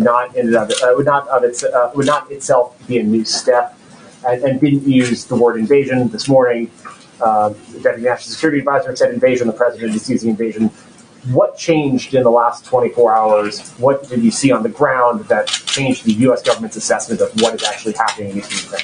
Sure. Well, I'm not going to, I know this isn't exactly what you're asking, but just to set the precedent here, I'm not going to be confirming military movements from the podium now or at any point, probably. But what I can tell you is what we looked at is the events of the last less than 24 hours, Zeke, right? And what we have seen is President Putin setting up a rationale to take more territory by force. What we're basing that on, including the comments of the Deputy National Security Advisor this morning, and then the president's comments later in the afternoon, is a couple of things. One, Vladimir Putin announced yesterday that he was basically planning to carve out a chunk of Ukraine by recognizing 2 regions of Ukraine as independent. He brazenly asserted these regions are no longer part of Ukrainian sovereign territory. Last night, he authorized Russian forces to deploy into these regions. Today, he sought authorization from the Duma for the Russian military to use force outside of Russian territory. And today, he asserted that these regions actually extend deeper into Ukraine, claiming larger areas currently under jurisdiction of the Ukrainian government. So what we're seeing there, and as for anybody who read or paid attention to his lengthy speech last night, is the rationale to go much further. That is what we are also watching very closely. And for this combination of reasons, we see this as the beginning of a further invasion of Ukraine. But we look at and we assess over the course of a short period of time. But right now, can you say whether or not the U.S. government believes that there's been additional deployments of Russian forces, active forces, across the border into Ukraine? They've been there for years, but additional forces? I'm not going to get into military assessments of military movements from here. And then on a separate topic, the president, and we've talked about this as well, warned Americans in the last several weeks that they should be prepared to bear the cost of standing up for Ukraine's sovereignty. There's been a lot of conversation about this, and I was hoping you could maybe speak to clarify this a little bit. Why should Americans, feel that they have to? That is a cost that they should have to bear, and that should affect their lives. And how much should they be prepared for this, geopolitical crisis to impact their day-to-day life? Well, I think what hopefully the American people who are tuning into this or have been tuning into this will see is that the President of the United States and his entire national security apparatus have been rallying the world and standing up against the efforts of Russia to invade and take and carve out a chunk of another country for their own. And that is the world is standing with the United States against the actions of President Putin. Now, why does that matter? I realize that's what you're asking me. Why does that matter to the American people? That should matter because that is a fundamental value that we as a country stand up for, and we stand up against that type of action. That goes back to World War II, and we have repeatedly throughout history been leaders in the world in rallying support for any efforts to seize territory from another country. When the president spoke to the American people last week, it was very important to him to be very direct and clear and straightforward with them about what this could mean as we looked to what the impact of an invasion could mean and also what the impact of sanctions could mean. And the fact that standing up for values is not without cost, including in this case, including potentially in this scenario. Now, as Dileep just conveyed, what the president has said to his national security team is he wants to leave no stone unturned. He wants them to take every step possible to tap into the resources of global suppliers, to present to him any option that will reduce the impact on the American people. And even as he's looking at sanctions, he is taking that into account. But this is about standing up for American values and he wanted to make clear to them what impact that could have. Go ahead. Thank you, Jen. Given what Secretary Blinken just announced about his meeting with Lavrov on Thursday, is a summit between the president and Putin out of the question now? Well, we're never going to completely close the door to diplomacy, and I don't think the Secretary of State did that either. But just to build on what he just said, diplomacy can't succeed unless Russia changes course. And as he said, it wouldn't be appropriate for him to have a meeting with his counterpart at this point in time, Foreign Minister Lavrov. And it was always intended that any engagement with President Putin would follow that. So at this point, that is certainly not in the plans. And what would it take to get that conversation back to the table, to reconsider a meeting between the two leaders? Well, de-escalation. That's what it would take. How do you define that? De-escalation means moving troops. It means de-escalating from what the steps they continue to take on a daily basis appear to be. I'm going to second topic quickly. Yeah. How many Supreme Court nominees has the president interviewed by this point? That was a wink. I appreciate your question. I understand, Weijia, why you're asking. We are, of course, a very short period of time away from the end of the month of February. The president has not made a decision about who he's going to nominate, but I'm still not going to get into details about the internal process. More to tell soon. Go ahead, Peter. Thank you, Jen. The president said in the spring that Pentagon generals had briefed him that the greatest threat facing America is global warming. Is that still the assessment now that we are facing down a potential cyber war with Russia? Well, let me first say there is no, we are always prepared for any threat that any outside entity or country poses to the United States that relates to cyber or anything else. There is no current pending threat as it relates to cyber. In terms of the threats you're touching on, that was a briefing from the military, so I'd point you to them. And so as far as anybody watching who's seen the coverage, it's very, at times, distressing images of Russian military movements. The number one threat facing the country right now remains global warming. Well, Peter, I think it's important, as we're all educating the public here, to convey and reiterate the president has no intention of sending U.S. troops into Ukraine to fight in Ukraine. What we are doing is we are abiding by our obligations to our NATO allies and partners to ensure that they have the support and the resources that they need. And that is our right and our obligation as the United States. Okay. And why do you guys think that sanctions are going to stop Putin if his goal ultimately is to redraw the map so it looks like it did 70 or 80 years ago. What sanction is going to stop him from doing that? Well, I think just to kind of reiterate maybe something you touched on there, for anyone who watched his speech last night, what he made clear in that speech is that he doesn't even necessarily or doesn't recognize the independence of Ukraine as a country. And that certainly gives us an indication of where his intentions are at this point in time.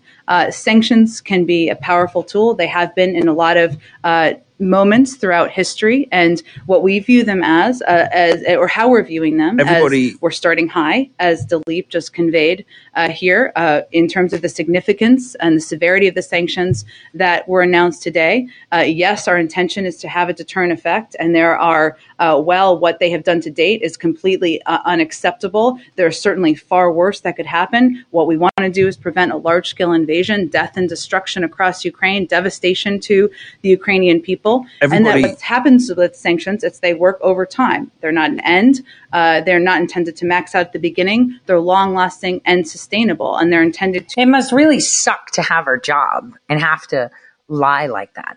Well, I wanted to show you a snippet of Milo Yiannopoulos. I'm going to try to see if we can rip the whole video. But apparently he called Ali Akbar out, and I think I should share some of it. I hope that's the part of it. Let's see. Interprets history through the lens of themselves. We all have this egotistical idea. The times that we're living in are the most extraordinary that have ever occurred.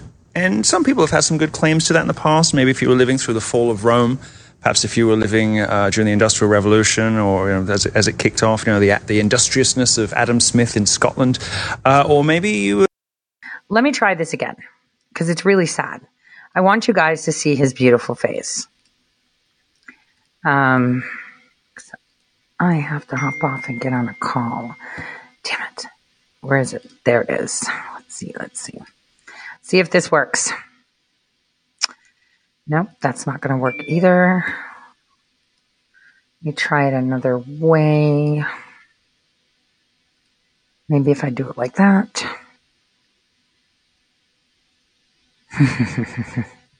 I really wanted to talk about Pluto, but we'll do that tomorrow. There's a whole thing about that. Is it a planet? Not a planet. Now it's a planet. Everyone said it's not a planet. And suddenly it's a planet again. I mean, it just doesn't make sense sometimes. You get so frustrated with this bullshit. It is, it isn't. But what's interesting is that, Milo Live called Ali Akbar out. And that was fascinating because it's important for people to know that, Ali Akbar is a big problem. He called him Scammy Davis Jr. He made it clear. And, he likes, young men. And there's a video that Thought Crimes actually found where he admits being friends with a young boy. His best friend was a young teenager. I guess maybe that guy, what's his face? That Daniel Bostic must be very jealous of this young boy. But see, they learn. It's so terrible. Oh, lordy, lordy. I end it with some tea, don't I? I end it with some tea. And this is why I've always been a Milo fan. He doesn't give a crap about what anyone says, and he seeks redemption in his own way. The fact that he's on the market for the ladies, I don't know. I mean, he's kind of hot, totally outspoken. I mean, so he's a bit feminine, but why not? He's, I don't know. Biscuit seems to agree. Biscuit seems to agree. I don't know. But, I thought maybe I could share some of this tea, and I'm hoping that it's in this video. Let's see. Interprets history through the lens of themselves. We all have this egotistical idea that the times that we're living in are the most extraordinary that have ever occurred. And some people have had some good claims to that in the past. Maybe if you were living through the fall of Rome, perhaps if you were living during the Industrial Revolution, or as it kicked off, the industriousness of Adam Smith in Scotland, or maybe you were living through unhappy times, the Reformation. But now I think we have a reasonable claim to be living through one of those, if not the greatest. We talked about The Fourth Turning a little moment ago, one of Steve Bannon's favorite books. The crust is cracking at this exact moment on the elites who run the world. They have for a long time had this sort of carapace around them. You know, like those bugs that are supposed to be able to, cockroaches that are supposed to be able to survive a nuclear winter because they've got these nuclear-resistant carapaces, their outer exoskeletons, right?